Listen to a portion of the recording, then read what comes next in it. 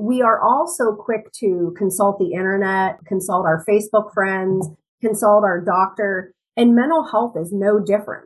There's somebody else out there that has some solutions. So if the more they could think about it in terms of, I'm just trying to solve a problem that I don't have the answer to, or I need a different set of solutions for the challenge that I have in front of me, I really think that could help. Welcome to the Portage County Safety Council podcast. We hope you enjoy today's featured message.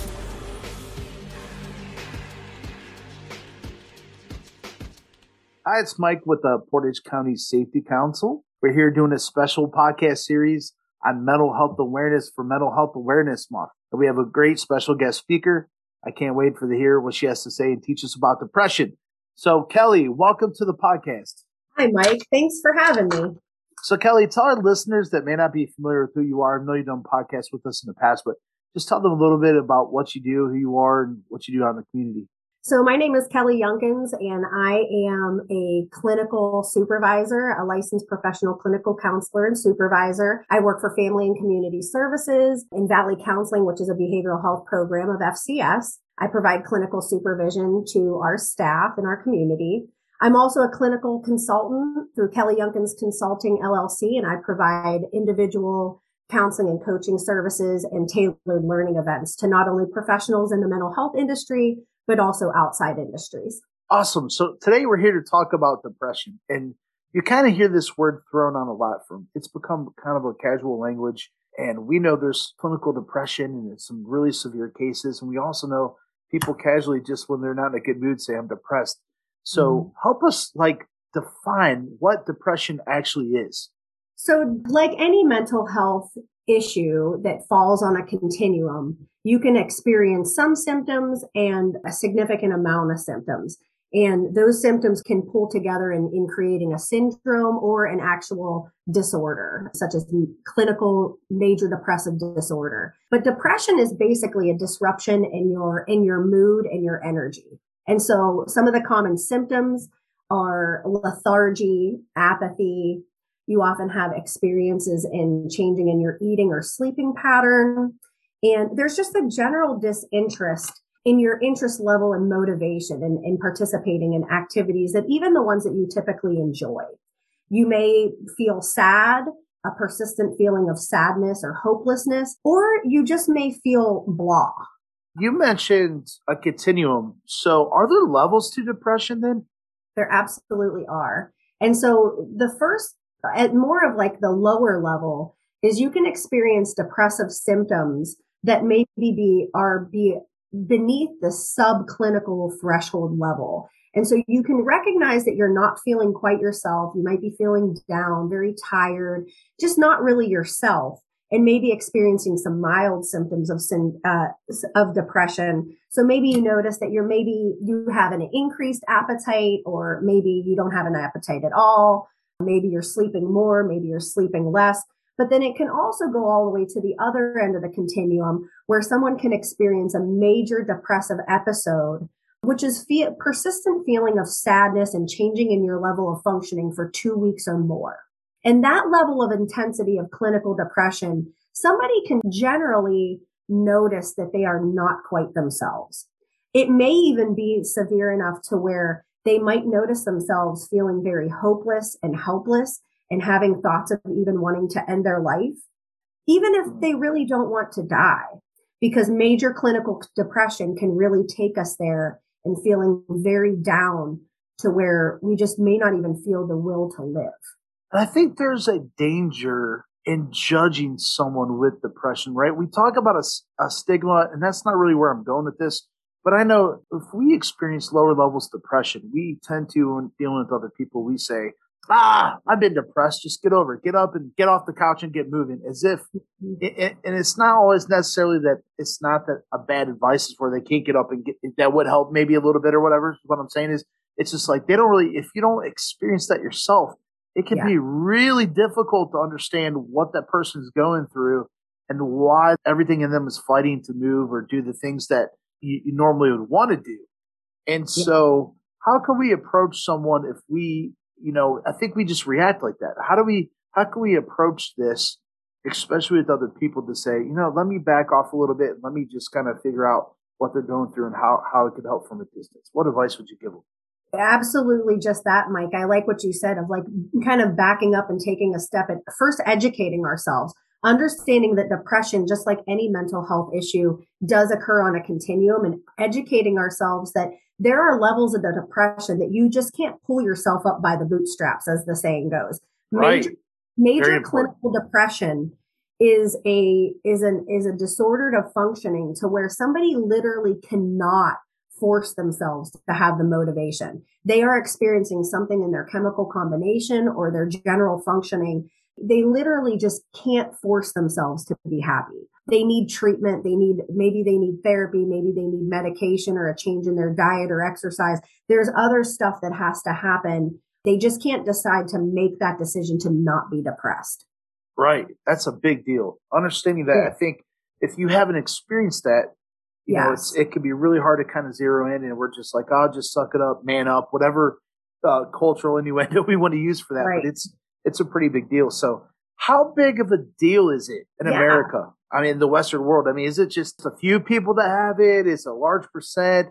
I mean, it's something you hear all about all the time now. So is it just because we're exposed to the word, or is there that many people that suffer from depression in America? The last statistics that I'm familiar with is that, you know, the general statistic is that 1 out of 5 people are going to experience a mental illness at some point in their life. And that 1 out of 25 of us will experience a major mental health disorder at some point in our life. And so if you did the math, I'm not really sure how many people are on this earth anymore or in our nation. But if you did the math, 1 out of 25 is a pretty low number. And so I would have to say that it's a pretty common experience. And so that I am pretty confident that anybody that's listening is highly likely to know somebody that mental health issues or mental illness has impacted. At least a handful. Most people I know. If not themselves. Right. Absolutely. So it's definitely a common thing out there. Mm-hmm. So flipping the script a little bit, not dealing with other people, but how do we know if we have it? We're feeling down. Maybe we're feeling lethargic. We're starting to get the symptoms. And maybe it's a medical condition. Maybe it's not. Maybe we're tossing in our minds. We're saying, hey, I don't know if I have it. I feel sad, but I don't. I don't know. We're going through. How do we actually come to self-awareness to say, hey, this might be something I need to look into. Am I depressed? That's a great question, Mike. I think first of all, starting with like you said, the self-awareness is most people, they have an understanding that something might not be quite right. They can have that feeling, that general intuition of, I don't feel quite like myself. But there's also the element that goes back to a core philosophy about counseling is that we can't know ourselves by ourselves. If we're trying to understand about ourselves of what might be going on, sometimes we need somebody, an outside opinion, to help us assess what our symptoms and our current level of functioning is and give us that professional feedback or just some feedback in general of, hey, this is what seems to be going on and this is how severe it is, to be able to recognize if it's depression, if it's just a response, normal life response to stressors and life changes. I think we have to be aware of that we're all human beings that experience a lot of loss and tragedy and changes in our life. And we can feel down, and we may even say that we're depressed for a period of time. But to meet the criteria for actual depression requires a certain amount of symptoms for a certain time duration. And sometimes we need a professional to help us recognize that. The other piece of that I would say, and not only just a mental health professional to help us recognize that, but one of my clinical philosophies is to always rule out a general medical condition. So if somebody's asking themselves out there, like, I think I might be depressed, they may benefit from taking some thought here in thinking about what kind of medical conditions that they have and working with their medical provider in assessing if there's something generally medically going on that could be creating mental health symptoms, because that's very common. There are a lot of general medical conditions that create psychiatric symptoms or that can mimic them. So first, ruling that out, that will help people understand what's going on with ourselves. And then second is then maybe seeing a mental health professional to seeing if it qualifies as a mental health illness. I actually have a personal story with that. I don't mind sharing. Probably like 10 years ago, I was teaching classes for adult education, and I started having anxiety and different things. And that was new to me. it lasted a few weeks. I went to the doctor and I was like, man, I should go get counseling. Something's off with me. My joints are aching. I'm feeling like I'm dealing with anxiety, and it was strange because I never dealt with it before. So trying to process it mentally, what that looked like. And I did go get blood work done. I went to my normal family doctor, and I got diagnosed with hypothyroid. Well, within 3 weeks of taking that thyroid medicine, no more anxiety, no more joint pain. So there was a chemical issue. And so I think you make a really good point. The mental health and medical needs to be integrated. And unfortunately, we're not quite there yet in our society. We're working on it. Both are growing on it, and it's growing there. So definitely hit at all angles, because you might discover something that affects the other one, either, no matter what side of the fence you're on with that. So if we discover we have depression, how do we prevent it? Again, it's going to be different if you have that clinical, more severe level of depression. But if we're just seeing like we're casually making this gradual move into depression, what can we do to like stop it and try to reverse that effect? So self-care is where it starts. And I know that's a popular term that gets thrown around, but it's really taking a look at what you as an individual needs, taking care of your body, because taking care of the body takes care of the mind, and vice versa. So if you start to see that you're not feeling well, making sure it really gets back to the basics, making sure that you're eating well, that you're sleeping well. I know I'm not a medical doctor, but I still promote like water, vitamins. If you need to see your doctor for medication, do your blood work.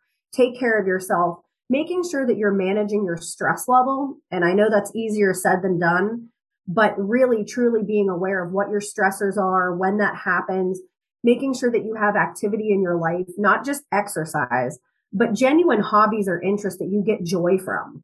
That helps us manage our depression or depressive like symptoms. Having a sense of community and positive supportive relationships helps our depression from sinking further into a clinical syndrome. And then also having a sense of purpose. Sometimes people feel really depressed and dejected and isolated when they're struggling to find a purpose in their life. And so if you take a look at that, eating well, sleeping well, taking care of your body, having good supportive relationships, having some purpose in your life and some joy, those are the things that can help anyone, no matter where they fall on the continuum. And if they're further down the continuum, then you're looking at maybe some professional help and maybe some medication added into the recipe. I like how you included purpose in there, because working with different groups of people in the homeless population at Family and Community Services for the last 10 years, I've seen patterns, and it doesn't matter if we're talking homeless veterans, homeless families, youth. I've had a mix in all that over the years, wearing different hats for the agency. And I do notice one thing that's a common pattern. And I noticed this. There's 3 things I kind of boil it down to in regards to just enjoying life and being fulfilled in life is healthy relationships, which you mentioned, a strong sense of identity, knowing who you are and how you fit in the world, and having a strong sense of purpose.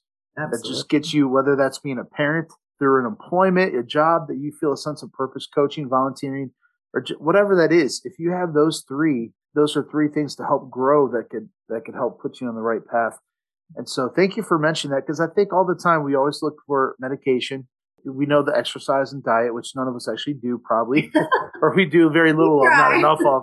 So we try, and to kind of go in there, we try to work that out. So I think those are very important things that don't get talked about very much. Build your healthy relationships. And part of that's going to be getting rid of the toxic folks out of your life. Yeah. I had to do it for many years. I didn't get along with my family years ago. And so there had to be a time of separation because of the dysfunction. And now I was able to handle it. Now I could go back and develop those relationships. Now I'm a little older and more mature, and they've grown as well. So those are key things that not a lot of people talk about. But with that being said, there's also this big question that you and I talked about before we started recording. And that I know when we did an interview with Jennifer Parmenter, we talked about this. This was like the $10 million question is, how do we know when we need help? Yeah. Is this something we can fix on ourselves? Is this something we do? We talked about there's 3 levels. I kind of made up on myself like a little pyramid. Is the first level of self-care. Okay, if I'm feeling down, let me hit the gym, relieve some stress that way. Let me go walk in the park. Let me kind of, maybe take a vacation, whatever that looks like, do some hobbies. That's not enough. Let me reach out to my support system. Let me talk to some friends. Hey, I'm kind of feeling down, getting that social aspect there. And if that doesn't help, there's that third option that many of us honestly are afraid of, and we shouldn't be. That's part of the stigma of this whole thing of the whole mental health world. But The third part is when I can't fix on my own, I can't get help that satisfies that need through my support system. It's time for professional help. What advice would you give those folks? That's a great question. And I think it relates to, if you can correlate it to the concept of what you just talked about as those first two rungs of self-care and your natural support system as being kind of like the over the counter treatment approach. And I would really recommend people to approach their mental health in the same way, is if the self-care and those natural support systems and your general coping mechanisms aren't quite managing what you have going on, then like anything else, we always step it up a notch and we refer to the advice or the professional guidance or recommendation to a professional. And so if those first two rungs aren't helping, seeing a professional to help us with some solutions and some strategies is where it's at. My hope for people out there in reducing the stigma is we all aren't born with the answers and knowing what helps all these situations. And so by going to a professional that might have more insight or recommendations or tricks up their sleeves, resources to give us, it can help by going to them to ask them, well, I've done all these things that usually work or typically work, but it's not working. What else can I do? Because then they're going to have some feedback and some insight and some strategy that you just might not have thought of before. And some people have this idea, and I've dealt with this working with folks, and I've probably thought about it myself, is I don't want to have to do that. I don't want to have to go talk to a shrink once a week. Just how people word it and think about it in their head. It's how I've thought about it. I don't want to have to go, how am I going to get off work? How am I going to do? We kind of project these what ifs out there, and it kind of keeps us back from getting the help we may need. You may not ever have to come back. You may go and go through a one-on-one consultation with the counselor and get an assessment, and you may not need it. Maybe it's just a couple quick fixes in your life, getting rid of a couple, bogus family members out of your life, whatever that looks like, get some healthy boundaries. And that may be enough. Maybe you come 2 or 3 times, just like you do a medical doctor. There's really no difference. It's often like fixing the car, like a medical doctor. You go there, well, I have the symptoms, let's try this. And it doesn't work, let's try this kind of thing. And I don't know why we get up in arms with mental health. And the other part that we deal with that is some of the folks I've worked with will tell me, no, I'm not going to do it because I don't want to be one of those people. And I'm like, what do you mean? It almost seems like they think it legitimizes that they're crazy. Mm-hmm. No, that's not what that means. No. Someone with cancer is not cancer. If you struggle with depression, it doesn't mean you're crazy. It means you struggle with depression. And so what advice would you give them to get over that emotional hump of the stigma that they may be wrestling with themselves? Yeah, it's just realizing within themselves that whenever they have a problem or a need or an issue, we are all so quick to consult the internet, consult our Facebook friends, consult our doctor, and mental health is no different. There's somebody else out there that has some solutions. So if the more they could think about it in terms of, I'm just trying to solve a problem that I don't have the answer to, or I need a different set of solutions for the challenge that I have in front of me. I really think that could help. And the more that they think about mental health being their health care, there's a lot of people out there that go to the dentist at least twice a year for their typical cleaning, right? For their maintenance of their dental health. Well, imagine if we approached mental health like that. One of the things that I do in my consulting firm that I have is mental health checkups. I promote that of why aren't you coming in and checking in with somebody like me on your mental health? What's your regimen? Is it working? Is it not? Does it need tweaked? Here's some things for help. Okay, see you in 6 months or a year. I hope it works. That is so good. To me, that's like, why are we, I'm not talking our agency, I'm talking everywhere. Why are we not broadcasting that? You do an annual visit. The insurance companies usually give you a free annual, right? As part of the Affordable Health Care visit. Why isn't there like a free, the insurance is going to cover an annual mental health visit? Because a lot of people, from early on in my career and even to currently, there's a lot of people that come that need to know that they are okay and that life is happening, that there's medical conditions happening. And that just because what I call wobbling, just because they're wobbling right now doesn't mean that there is something naturally defective with them, that they're not adulting properly. They're just human. And so if we could just continue to approach mental health as healthcare and as something that we invest in ourselves for our well-being, it only makes us better but it makes our families better, our relationships better, our community better. And it just has such a ripple effect. Every time I do a podcast like this, it's almost like therapy for me. It's funny. And I mentioned Jennifer earlier. Every time we've done interviews, I feel like I'm not even asking for help, but I feel better when I get off there. I feel like I process and I feel calm, and I'm like, this is awesome. And so sometimes, even if you're not going through something, it's just cool to kind of talk about stuff with someone. And at the end of the day, you're like, wow, man, I felt like I had the freedom to help myself, even though I really didn't think I needed help. I don't know if that makes sense at all, It absolutely does, Mike, because I think that all of us, the help that we all want and even need in our lives is to be listened to and acknowledged. It doesn't necessarily mean that we need something fixed. I have a saying that when you work with people, do they need sympathy or a solution? There's a lot of people out there that they just need sympathy. They need a sympathetic, supportive, listening ear. And look at how we feel that right now. We're feeling the magic of it. You're not solving a problem for me. I'm not solving a problem for you, but there's something magical in just talking about things, isn't it? Yeah, there is. And unfortunately, with our society and technology, we've gone more connected long distance wise through social media, Facebook, Twitter, all these things. But at the same time, we've lost that connection one-on-one. You know, how often, and I'm guilty of it, I've been to a restaurant where everyone in the family's got their phones out. And, hey, did you see this? Did you see this? We're all guilty of it. You know what I mean? No pointing the fingers. And so it's kind of like sometimes it's like, okay, Dad, put the phone down, kind of thing. And I have to remind myself, there's people in front of me. Let's talk. And so, and I'm not one that actually gets too into it. I don't think I do anyways. But I catch myself, hey, my son's around. I'm looking up stuff on Facebook, like channel surfing. There's nothing on there. What am I doing? Put the phone down, be present. And so that's something we could all work on a little bit. But so one last question. We talked about the stigma. We talked about what it looks like when we have it or could potentially have it. If I'm an employer, because now they're calling it the Great Resignation, which I think is kind of a branding joke. It's really terrible. It's a terrible narrative because it's actually baby boomers retiring. But there's a labor shortage, right, that's going on.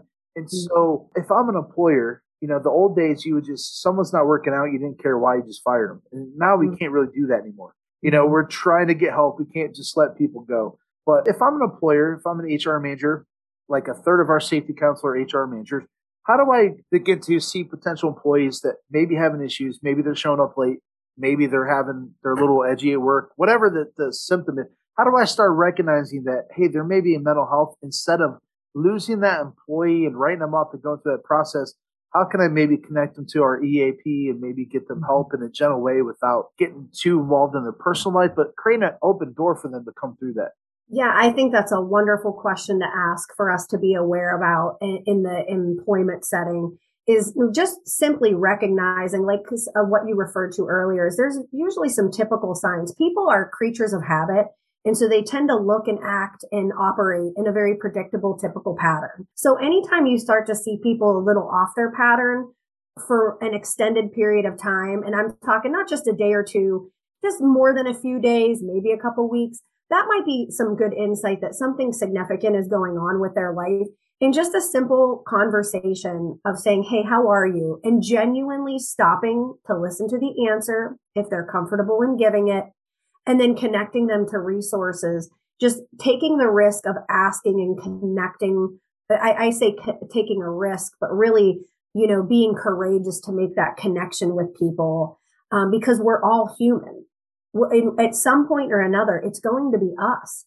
And imagine the power of somebody asking us, hey, how are you? Listening. And then, hey, is there anything I can do to help?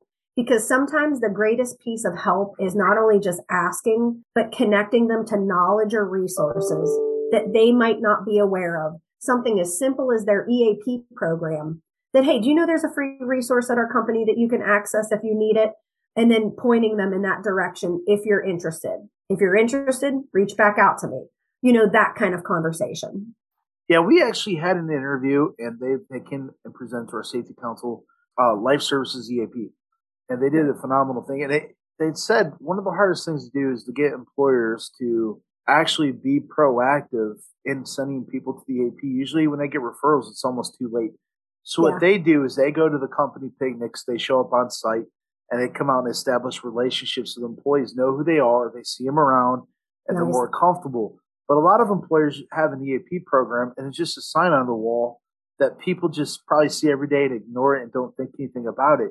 But how far can that go if you're an employer just to say, we do these safety toolbox talks, but like instead of talking about safety today, let's meet in 5 minutes. Let's talk about your mental health. How are you? We're coming to the end of the pandemic. There's a lot of stress. We're short staffed.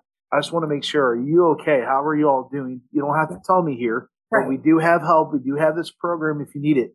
Take 5 minutes and just tell your employees about that. How far of an impact do you think that can make? I think it can make a huge impact. In fact, I recently consulted for a company a couple months ago that had a situation happen, and there were some employees that were suffering and they needed some help.